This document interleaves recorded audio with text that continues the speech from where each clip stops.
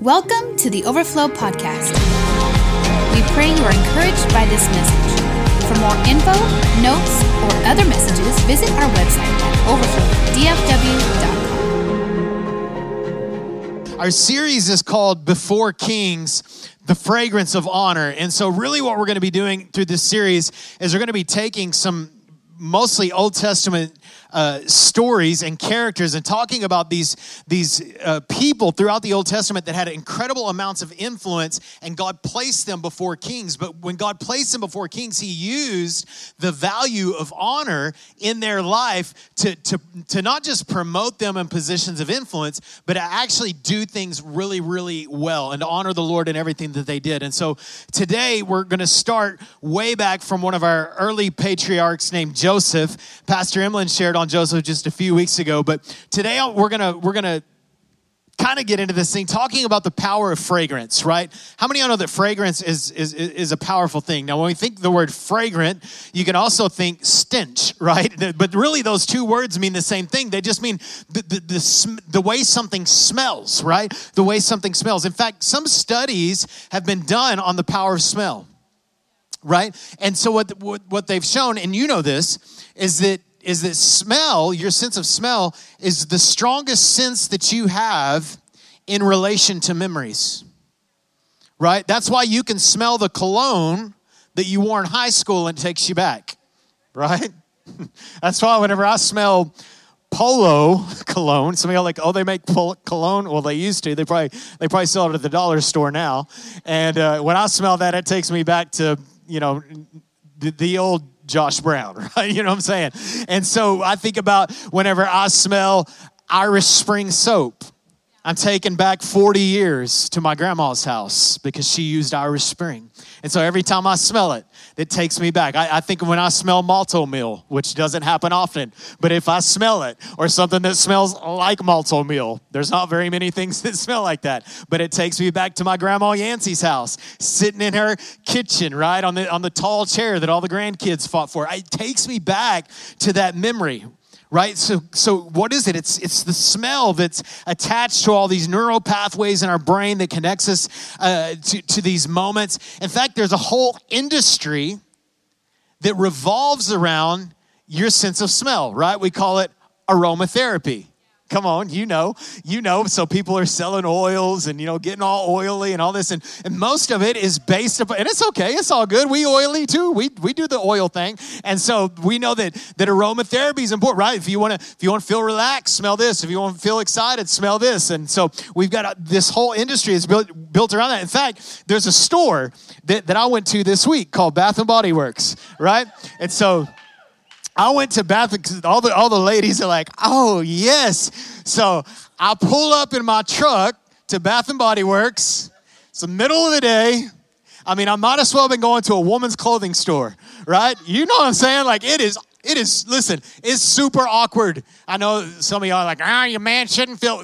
It's super awkward for a man to walk in Bath and Body Works without his wife. It just is. It's like walking into a women's clothing store. And so I'm in there, and you guys know how it is. It's all the smells, and it's awesome. And so what I do when I go to places like that is I just play dumb, and I just play it up. I'm like, hey, I definitely don't want to act like I know what I'm doing when I'm in Bath and Body Works, right? I mean, I'm going to turn in my man card if I do that. And so they have like all these awesome scents at Bath and Body Works, right? And so they have like this one right here that's coconut sandalwood. And what do you think when you think coconut sandalwood? What do you think? The beach. Come on. I was in the beach this week. Let me take you guys to the beach right now. Come on. So we were on the beach a couple weeks ago, right? It's that. Oh, yeah. it smelled like sun. That takes me back to when I was like 8 years old, whenever I was a kid going to the swimming pools, right? And so it takes you back there. It takes me back to the beach that we were at just a couple of weeks ago. I'm not the biggest fan of coconut sandalwood. Who's the biggest fan of coconut sandalwood? You like that coconut sandalwood? There, take it home with you. Take the beach home with you. Then we got flannel. Now we're getting into the good stuff. Come on. Because flannel's like, you know what I'm saying? That's like, it's like put on your hoodie or put on your flannel shirt, right? Sit around by a campfire. I don't know. Let's try this. I didn't smell it earlier. But It smells like overflow, right? It smells like warm and comfort. You know what I'm saying? A little spray everywhere, right? So it's just like we just get into that to that flannel, we're all going to be like, man, I don't ever want to go. Every time I smell that now, you're going to think about this message. Who likes flannel? Who? I think we're right over here. Oh, careful.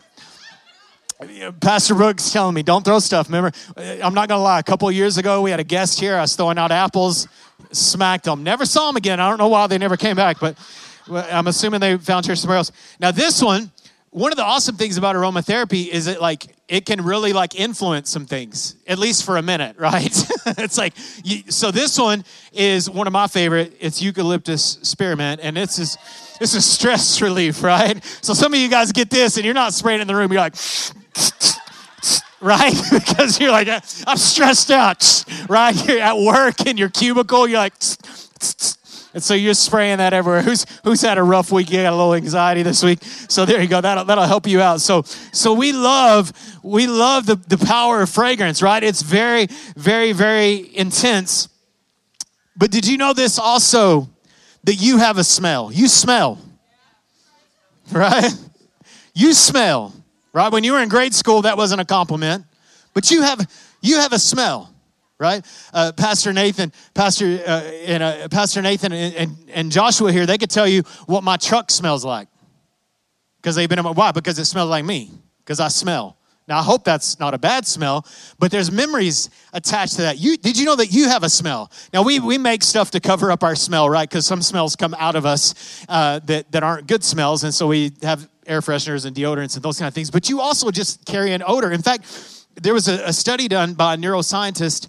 I'm assuming he knows what he's talking about. I read the article this week. And he talks about the power of smell. And he was talking about how humans carry a scent. And did you know that every human carries their own scent? In fact, he was saying that your scent is as unique as your fingerprint. That you have God made you with an aroma. Isn't that cool? God made you so specific that you don't just have a feeling that you bring into the room, you actually bring a scent. Every person has their own. Check this out, 2 Corinthians chapter 2. Y'all okay? So we talk about fragrance. There's all kinds of fragrances in the room right now. It's going to hit you in a minute. Hopefully it's one of the things I sprayed. Come on. But thank God. For he has made us captives. How many of you have been held captive by Jesus? He got a hold of your heart. Come on, how many know that's good? Some translations have omitted that because we don't like the way that sounds. You've been captivated by God. He's made us captives and continues to lead us along in Christ's triumphal procession. Now, when we read that, we don't have any idea what he's talking about, so you'll have to dig a little deeper and you'll have to study. Really what he's talking about here is during those days, the Romans would have a victory parade after they went to war. And so what they would do is they would come back home and they would have all these prisoners of war, these captives, and they would march them through the streets. And they would go, we won the battle. Here's what we won. We won these captives. We brought them in under our control or under our dominion, if you will. And then so they're bringing all these people in. And as they're doing that, they're burning fragrances. They're burning things that permeate the atmosphere, that infuse the atmosphere, and it's a victory parade. So when he says this, he's saying, listen, we were enemies with God. We know the scripture tells us that. Did you know that if you're not on God's team, you're his enemy? That if you're not redeemed, you're enemies of God? But Jesus came to reconcile you to where you're no longer enemies, but friends. And not just friends, but you're family of God. Come on, that's the gospel, reconciliation. You were enemies, God captured you. Now he's marching you through the kingdom of God. And then he says this, now he uses us to spread the knowledge of Christ everywhere like a sweet perfume. So we are held captive by God, and God is using us to spread his knowledge through our fragrance. See, we carry the fragrance of another. Just like you have your born DNA, you have your born fragrance. But when you are born again, come on, when you get held captive by Jesus Christ, what happens is the Lord changes the way that you smell. He changes the way that you influence the environment. Our lives are like a Christ-like fragrance rising up to God. Many translations say, you are the fragrance of Christ. What does Jesus smell like? His church. His church smells like him. But this fragrance is perceived differently by those who are being saved, by those who are perishing. Check this out. Perceived. Everybody circle perceived. Now, how many know that it smells the way it smells? It smells like Christ. This is important. Are you tracking? However, depending on where you're at with this God thing, you will perceive that smell differently based upon, many times, your memory. So to some people, the body of Christ is a stench. It's not because the body of Christ stinks. It's because they had a bad experience. Are you tracking? So we've got to, but it's a perceived thing. It's not a reality. We're the fragrance of Christ going up to God. But some people think it stinks. And this is what he says right here. To those who are perishing, we are a dreadful smell of death and doom. But to those who are being saved, we are life-giving perfume. So either you smell, and it's, listen, it's based upon the perception of others. It's not based upon the perception of God. He's already decided. You smell like Jesus. He's already decided. But the perceived notions, come on, and there are a lot of people that think the body of Christ stinks. Come on. There's many in the body of Christ that say the body of Christ stinks. But that's not what the scripture says. That's not what the truth says. You know the only thing that says that? Your perception. To some, it's doom. To others, it's sweet perfume. For me, it's sweet perfume. You belong to Jesus. You smell glorious. Doesn't mean that you don't let out a few bad odors every once in a while. But you smell glorious. You are the fragrance of Christ. So we carry the fragrance of another. Another thing to think about is that when sacrifices, when we think about fragrance, when sacrifices were being offered, how many know that flesh burning stinks? So what would happen in Scripture, and you see incense all throughout the Scripture. And you know, incense was often burned the same times that sacrifices were. You know why? To cover up the stench. So Scripture says that we are living sacrifices. But you know what God smells when we live sacrificially? Christ. So your sacrifices, the things that are difficult, the thing that you crawl up on the altar to allow God to burn, come on, the sanctification that's happening in your life that is painful for you, God goes, it smells like Jesus. The Father is so pleased. You okay? So as believers, what we are doing is we are infusing the atmosphere with this fragrance. Just like I sprayed that spray a while ago. We are infusing the atmosphere. Everywhere we go, all the time, what we're doing. Right? Whether we're at work, whether we're at church, whether we're in traffic, whether we're on social media, what do we smell like? I hope that we are living these sacrificial lives that we smell like Christ. So we talk about infusing the atmosphere. We do that through influence. Everybody say influence. Influence, right? Some Christians think that's kind of a bad word. We shouldn't seek to be influential. If you don't seek to be influential, then you can just disregard the Great Commission, because the Great Commission is all about influencing nations. It's all about making disciples. What is making disciples? Leadership. Well, I'm not really a leader. Well, you're following the greatest leader of all times, Jesus Christ. There's no way you can follow him and not lead others. If you are following Jesus, you are called to influence others. If you think you're exempt from that, you're not following Jesus. You're observing. Oh, there's a difference between observing and following. Now, get this. Culture is obsessed with this thing called artificial influence. This is kind of the word that I've called it. So you have all these people like on Instagram and they call themselves influencers, right? We call them influencers because they have all these followers or people pay them money to promote an ad or something like that. We call them influencers. Beloved, that is artificial influence. That is artificial influence. And people are totally obsessed with artificial influence. Listen, don't confuse popularity with influence. Don't confuse impact with influence, because you can impact someone and not influence them.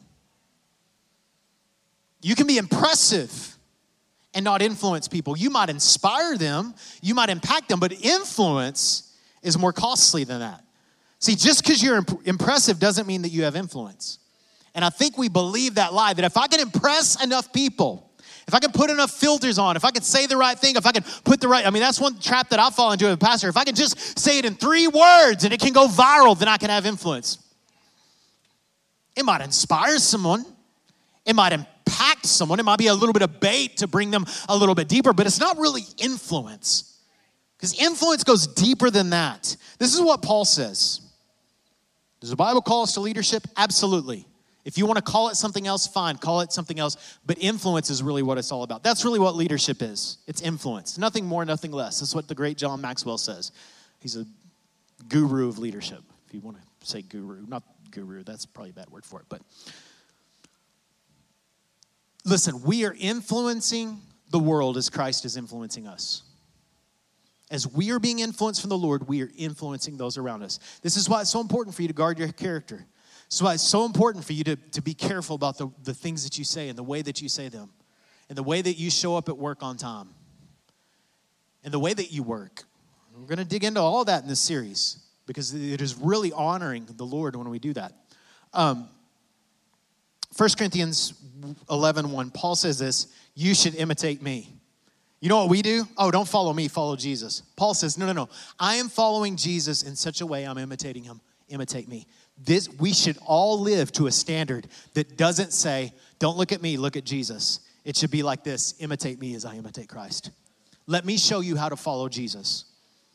And you shouldn't be bashful. You shouldn't be arrogant about that, but you shouldn't be bashful about the fact that you are following Jesus to model Jesus for other people. It's called influence. So when we speak of leadership, we're speaking of influence. And leadership's taking a bad rap, right? So people will say, Jesus, there's all these memes and all this kind of stuff, kind of bashing leadership. Oh, you don't need to lead, you need to serve. I think you're creating a false dichotomy. Leadership and servanthood are not at opposition, right?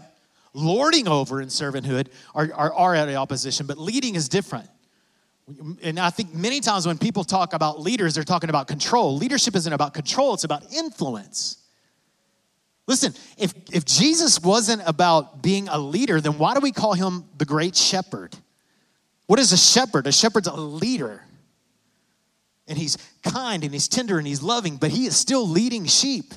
So leadership's got this bad rap. Now listen, all of us have had bad experiences with people that have positions of leadership, but that's all they have, is they have a position. They don't really have any influence, right? Because they have poor character.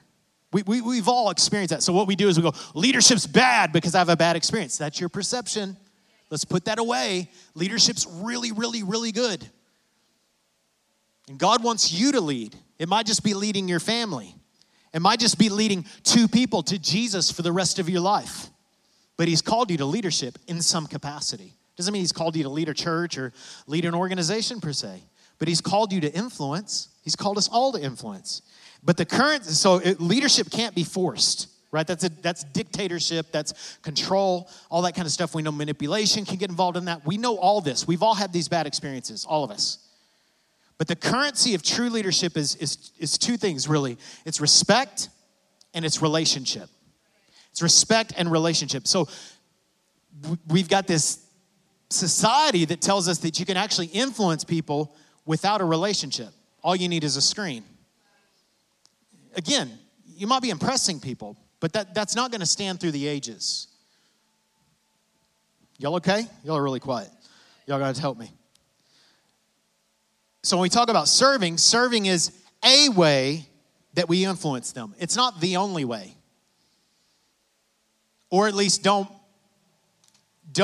classify serving as only mopping floors. Yes, do that too. But right now, I'm serving you.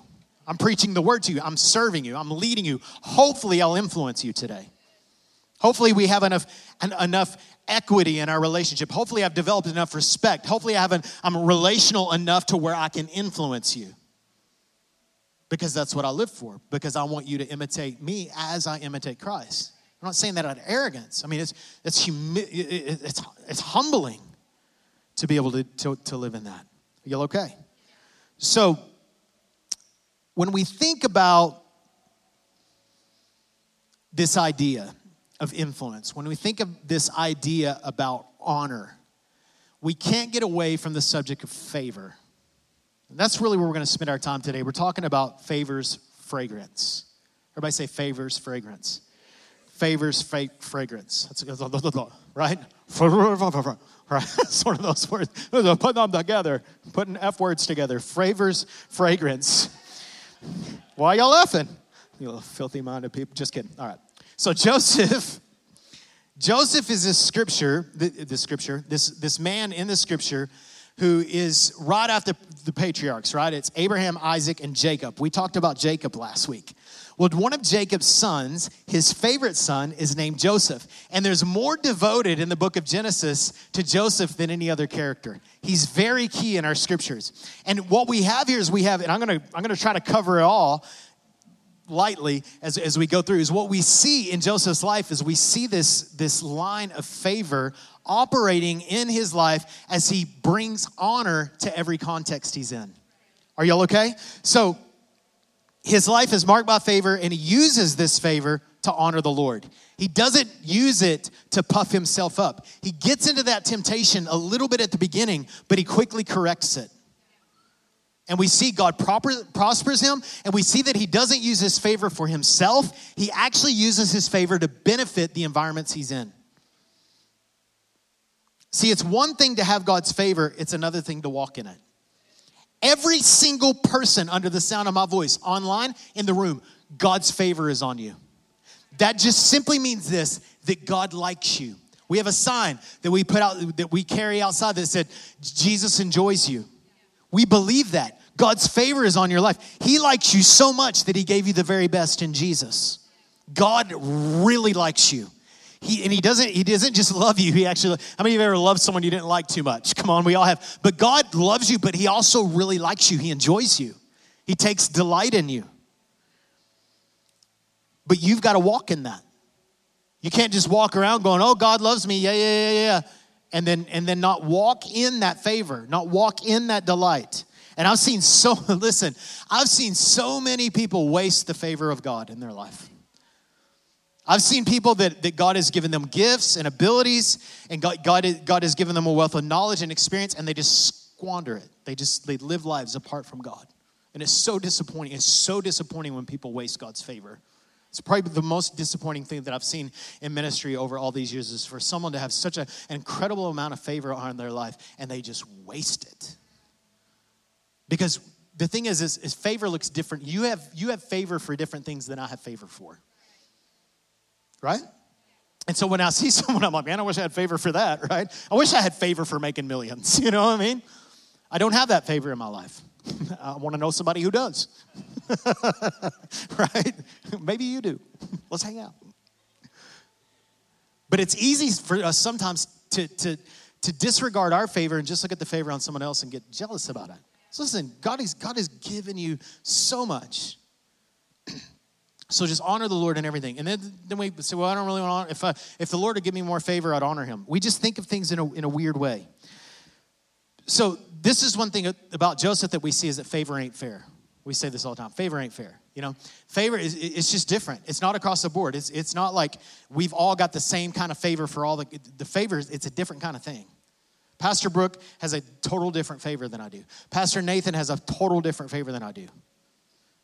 And sometimes I wish that I had that favor, you know, that people just like, oh, I just love him so much. I'm like, I don't get that. Like, I have to earn that. You know what I mean?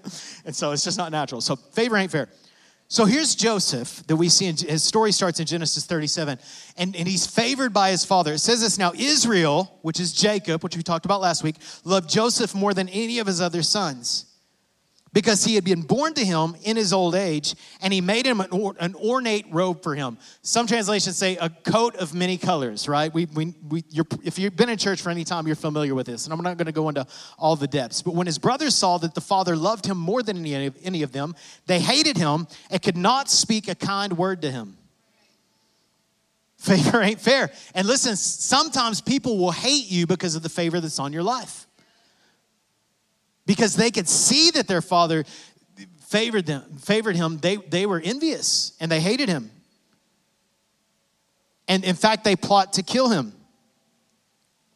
But this is the thing with Joseph, which I believe happened in his early years, is that favor produces confidence.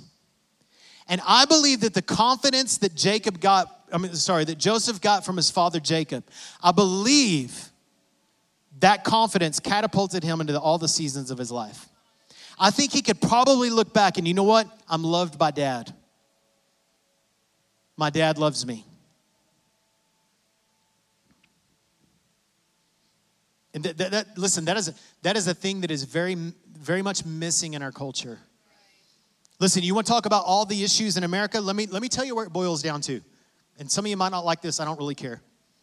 You know what all the issues in America boil down to? Fatherlessness. You go look at crimes. You go look at all the issues. You look at poverty. You look at all that. And you will see the common factor is that there aren't fathers. Men, we got to rise up. We got to be the fathers that God has called us to be. If we want to see a generation rise up and succeed, it's not going to happen through government mandates. It's going to happen through fathers. And it's going to happen through spiritual fathers. Listen, guys, listen to me. I've been a spiritual father to young men my whole life. I started in my 20s. I was like 19 when I first started fathering people by the Spirit. Because I believed in young people. I still believe in young people. So my philosophy on ministry has always been I want to father them in. Because if they're going to have a future, they've got to be fathered. Because it produces a confidence. And it would produce a confidence that Joseph would need. But what we've got to be careful is that our confidence doesn't produce arrogance. Because arrogance will use favor to serve ourselves. Right? You've seen that, right? Oh, God, your favor's on me. I need the best parking spot. Come on, really? Maybe God's favor is on you. He wants you to give that up because you're favored enough to walk. Maybe someone that needs that spot can get it. Do you see how that can be arrogance? This is the deal, though. Honoring others, when we talk about the culture of honor, honoring others requires confidence. It requires it. See, we can only honor others when we feel like we don't need it for ourselves. Because if we always walk into the room and we're like, you need to honor me, I'm not feeling honored, what's going to happen is we're not going to have the power to honor others because we're always looking for it. You know what I've found? Is that if I can honor others, they will honor me back. I'm not waiting for them to honor me first. I'm putting it first. And some of you are stuck in this place in your life. You know, you want to talk about respect? You want to know how you gain respect with people? You can't demand it. You honor people into respecting you. You honor people. You stay upbeat. You do what's expected. You have a boss that has it out for you. Let's just go there. You have a boss that underpays you. And so this is what we do. We show up to a boss like that and we don't work hard. We talk bad about them behind their back. We gripe about them to our spouse and all this kind of stuff, and we wonder why we're not prospering there. Well, because we are the fragrance of Christ. It's our job to establish the code of honor there. I would encourage you to go in and honor them, not because they're worthy of honor, but because you are. Because you are an honorable person. We don't honor people because they're honorable. We honor them because we are. And when you honor people, they will respect you. You're gonna have, listen, beloved, if you will get this early on, it's gonna really help you. Or you're just gonna bounce around from job to job to job to job, from marriage to marriage to marriage, come on, to community, to church to church to church, until you get filled with what you think you're supposed to fill instead of bringing it. You gotta sow that seed. Y'all okay? All right. So favor produces confidence. So use the favor that you have to bring confidence in others, to honor them. Come on, God loves you. You're so rich. He's so rich in mercy. You're so like, your bank account is so full of mercy and honor and grace and goodness and favor. You can afford to give some of it away. God will never let you go bankrupt in favor. So just share it. All right. I'm getting way ahead of myself, but that's okay. Favor produces confidence. So Joseph has this dream, right? He has this dream, and in this dream, his brothers, I'm not going to get into all the details, but basically he has two dreams. One dream, his brothers are bowing down to him like he's an authority over them. Another dream he has, his brothers and his parents are bowing down to him. And so he tells his brothers, and this is when they plot to kill him. I mean, he knows he's going to be great, but he's not like, he's just telling them the dream. Now, should he have told him the dream? I don't know. I mean, he wouldn't have gotten to where he's going if he didn't. But he knows he's going to be great. And it says this in Genesis 37:11. His brothers were jealous of him, but his father kept the matter in mind. And it's interesting that Jacob's belief was like, this ain't cool. Joseph, he shouldn't be having dreams. Like, I mean, he didn't decide what he dreamed, right? It was probably like the pizza he ate, but the night before, or the Lord. I think it was the Lord, the latter. And so the Lord gives him this dream, and he's sharing it, and his dad's like, wisdom would say you probably shouldn't tell everybody that. But his father didn't get mad at him because his father knew, his father had confidence in him. And so he kept the matter in his heart. He didn't get mad about it. I would have probably got mad about it. What, son? You think you're going to be in charge over me one day?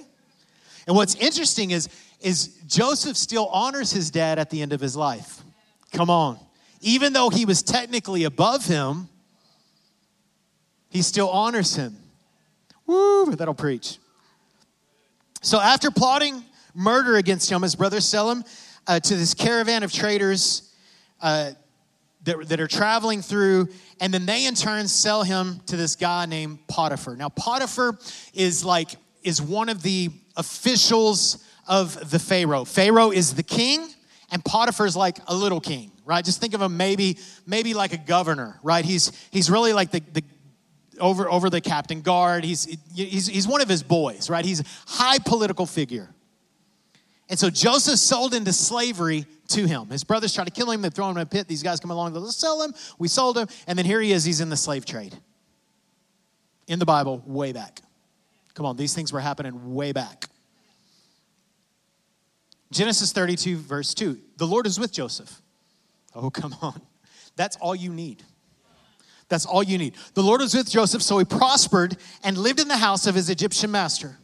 And when the master saw that the Lord was with him, when he saw the favor on his life, and that the Lord gave him success in everything he did, Joseph found favor in his eyes and became his attendant. Potiphar put him in charge of his household, and he entrusted to his care everything he owned. From the time he put him in charge of his household and everything he owned, the Lord blessed the household of the Egyptian because of Joseph. The blessing of the Lord was on everything Potiphar had. The blessing of the Lord was on everything that Potiphar had, not because God favored Potiphar, but because God favored Joseph. Because Potiphar would be considered an enemy of God's kingdom. Yet God is using one of his people, one of his representatives, to bring blessing. This is going to preach all day, all month, or the next 6 weeks. See, the blessing of the Lord was on everything that Potiphar had, both in house and in field.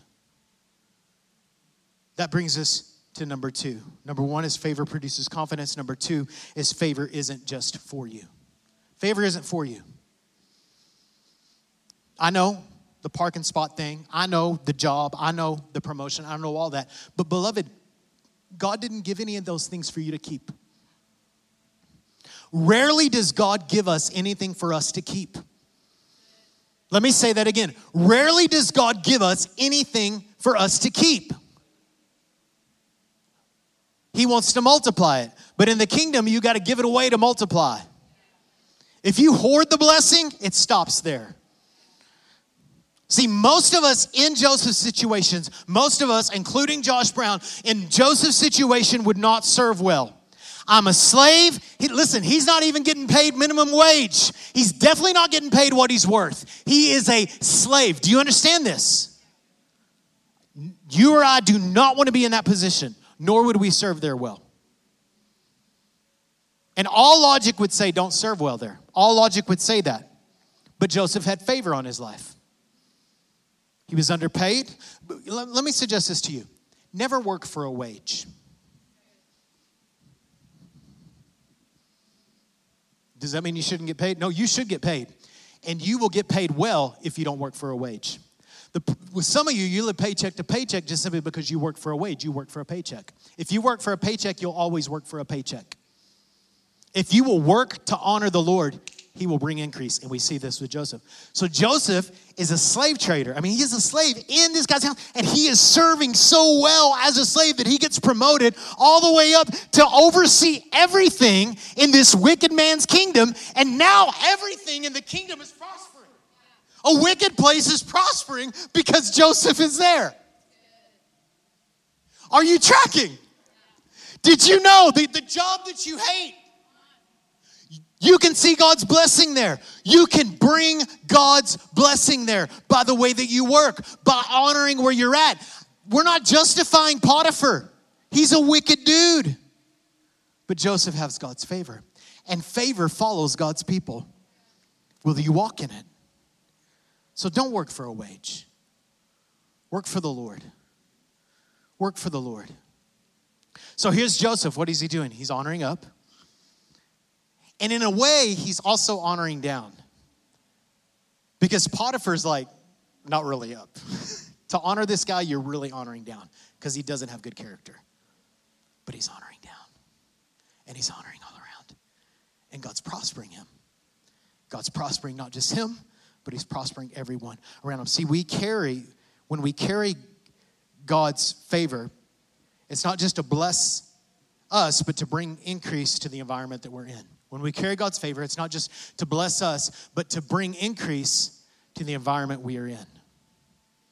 So here he is, he's serving. He's doing well financially. He's enjoying all the financial things, right? Isn't he? Isn't he enjoying all the financial things? Right? He probably doesn't have a paycheck that's made out to Joseph, son of Israel. He probably doesn't have a paycheck made out, but he's got everything he needs. He's got everything provided, more than his brothers or more than his dad has, more than any other patriarchs, right? But he probably is not getting a paycheck. I mean, he's still a quote-unquote slave. So Potiphar has a wife, and you think Potiphar's wicked. The wife is wicked. The wife is wicked. And it says this about Joseph. Now, Joseph was well-built and handsome. Oh, come on. I know a few guys that are well-built and handsome, right? Confidence, not arrogance. Guys, okay. So he was well-built and handsome, and after a while, his master's wife took notice of Joseph.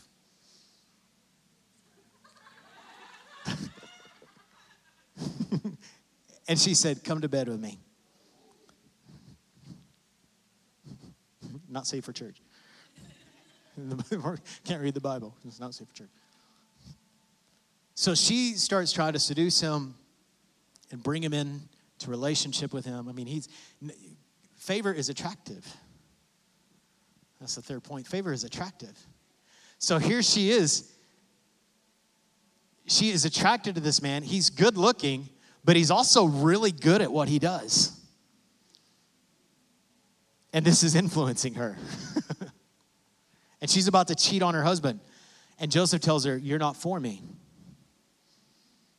And continually resists him. Now listen, Joseph's story could have ended right here. And listen, beloved, we have got to be wise. This is why it's so important for you to know your scripture, because everything that comes your way that looks like blessing is not blessing. Because the enemy wants to destroy you. He wants you to buy into temptation. I've seen people do this. I've seen people do this with untimely relationships over and over. Oh, God brought this person into my life. It's like, God brought that. How do you know the devil? I think the devil brought that person into your life. I've literally counseled people before that were married and thought that God had this other person that they're not married to for them. You know what that's called? Stupid. It's called deception. I'm not trying to be funny. That is foolishness. But sometimes favor is so attractive that there will be things that are coming towards you you've got to say no to. Sometimes it could be a promotion. Good things, promotions, provisions, resources, and bad things, problems, prisons, propositions. Everything attracted to us is not for us. And just because you like it or you desire it doesn't mean it's for you. And I'll say this too, favor, because we believe this, well, God's favor's on me, everything's going to go hunky-dory. Here's Joseph, sold into slavery, now sold into prison because of his favor. Listen, having God's favor doesn't exclude you from difficulties. It gives you the endurance in the midst of them. I don't know if I can. It doesn't exclude you from difficulties. Favor doesn't exclude you from difficulties, but gives you the endurance in the midst of them. There it is. Somebody tweet that so I can remember it. Because that was free. All right. So Joseph's thrown into prison. What do you do when you're pressed?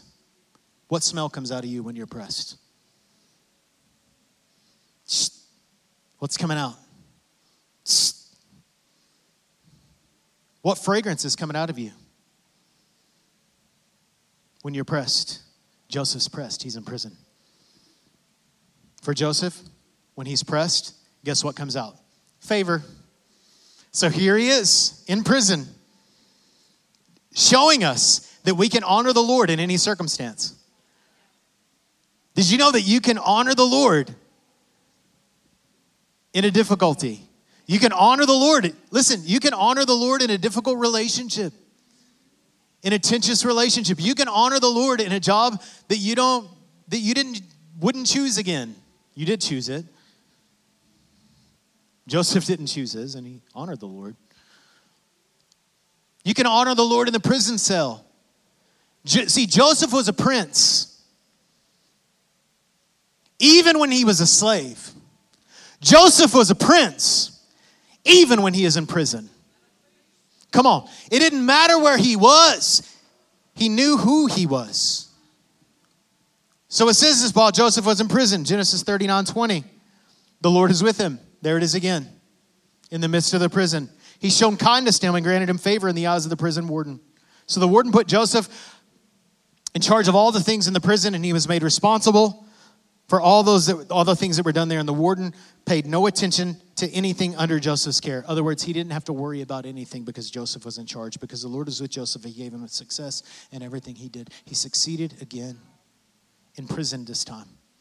In every bad scenario that we can imagine, Joseph succeeds. You know what we do?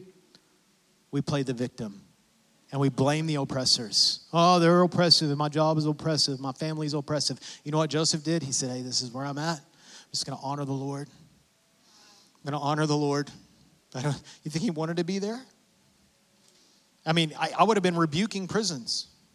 I would have been rebuking these slave traders. I would have been rebuking them.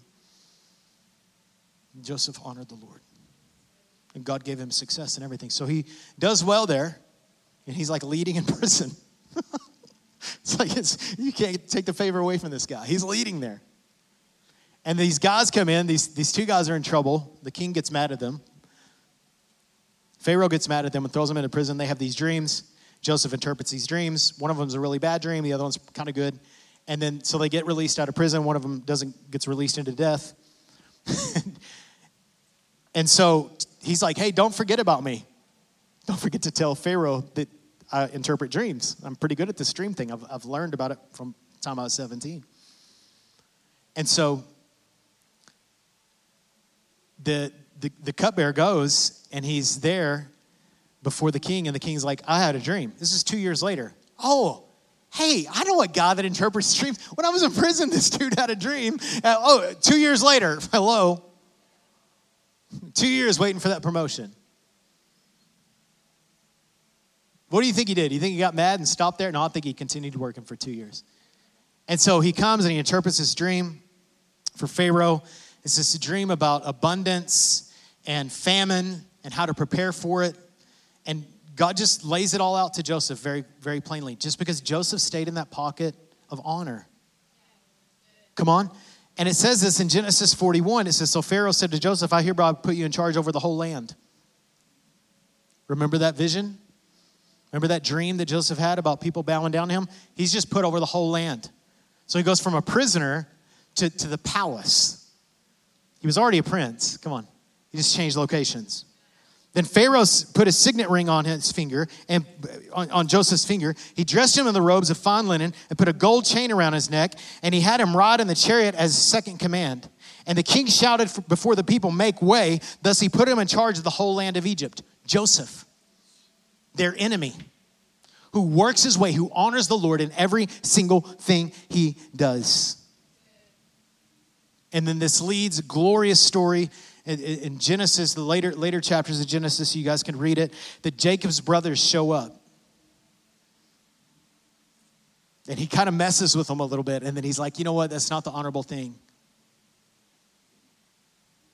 And then they bring his dad. And his dad thought that he had been dead all these years. And Joseph has this incredible moment with the patriarch Israel.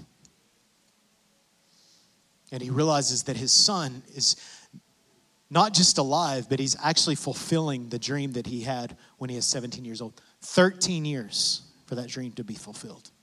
13 years in prison and slave trading. 13 years under oppressors. And Joseph succeeds. Why? Because of honor. See, favor grants us access to honor others. Favor grants us access. Y'all okay today? Access to honor others. Genesis 50, verse 20. His brothers are like, oh, we're so sorry. Whoops. Shouldn't have done that. And he said this, you intend to harm me, but God intended it for good to accomplish what is now being done, the saving of many lives. You meant it for wicked. And I would like to imagine as this dream is being fulfilled in Joseph's mind. I think when he makes his statement, you meant it for bad, brothers. I think he's thinking, Potiphar meant it for bad. Potiphar's wife meant it for bad. I think he's thinking, hey, the prison warden, he meant it for bad. But God, he meant it for good. And because God works everything together for those that love him and are called according to his purpose, because God works all those things together for good. He's like, I'm going to honor the Lord. So how do we do that? 2 quick points, real fast. We're done. We honor the Lord in labor.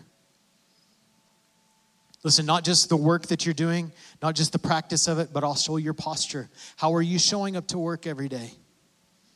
Are you honoring the Lord in the way that you act? Do you show up like you don't want to be there on Monday when you were up too late on Sunday? Well, you don't know my job, but you don't know. I don't. But I think that Joseph had it a lot harder than you did. You know, I mean, at least you're getting paid. Even if it's $8 an hour. Honor the Lord in labor. This is Colossians 3:23. This is it right here. Whatever you do, work at it with all your heart, as working unto the Lord, or for the Lord, not for human masters. See, you're not working for your job, for your boss, for a corporation. You're not even really working for your family or your spouse. You're working for the Lord. This is why you can prosper at any job you have. Let me say that again. This is why you can prosper and bring God's blessing to anywhere you work, anywhere. Because you're working for God. You're honoring the Lord. The way that you do it, come on. How many know that doing the right thing the wrong way is the wrong thing? You got to do the right thing the right way. We'll talk about that a little bit when we talk about Daniel. And second is this, is Honor the Lord in purity. Now, it's easy. Let me back up real quick. It's easy to look at Joseph's story and go, well, it's because he had the dream in his heart. He had the dream in his heart, his dream in the heart. He didn't even mention it. I think it had less to do with his dream and a little bit more to do with his posture towards the Lord. I believe that was his drive. I believe it's because he knew that he was favored by God. It had little to do with the dream. But his dream was fulfilled. Don't get so focused on your dreams. Focus on honoring the Lord. The second is this: honor the Lord in your purity. This is our last point. Joseph's story could have ended in Potiphar's house. He could have just done good there. I mean, he could have kept that position. It would have been nice. He could have kept that position and go, man, God's just blessed me so much. But he would have still been a captive. But this thing called sexual purity is important to God. There's an attack on that. I get it. 1 Corinthians 6:18, flee from sexual immorality. There it is. And you know what it says at the end of the verse? Right here, verse 20. It says, you were bought with a price, therefore honor God with your body. Honor God with your purity. Honor God with the things that you're looking at online. Your thought life. Your sexual life. Honor the Lord. Purity just means this, that I'm maintaining my innocence. I'm maintaining my innocence. Are you innocent? Are you pure in heart? Remember what Jesus said about the pure in heart? They will see God. Pure in heart. How can a young man stay on the path of purity? The psalmist says, by living according to your word.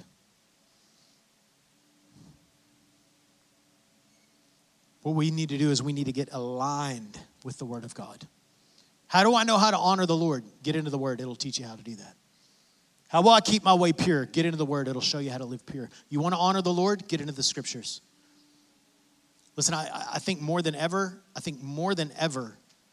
since I've been alive, I think that we've got to get rooted in the scriptures because there's so much confusion about what is right and what is wrong in our culture. But at the end of the day, I am not concerned about my fragrance smelling good to those that are perishing. I'm more concerned about my fragrance honoring the Lord. And I do that with my purity.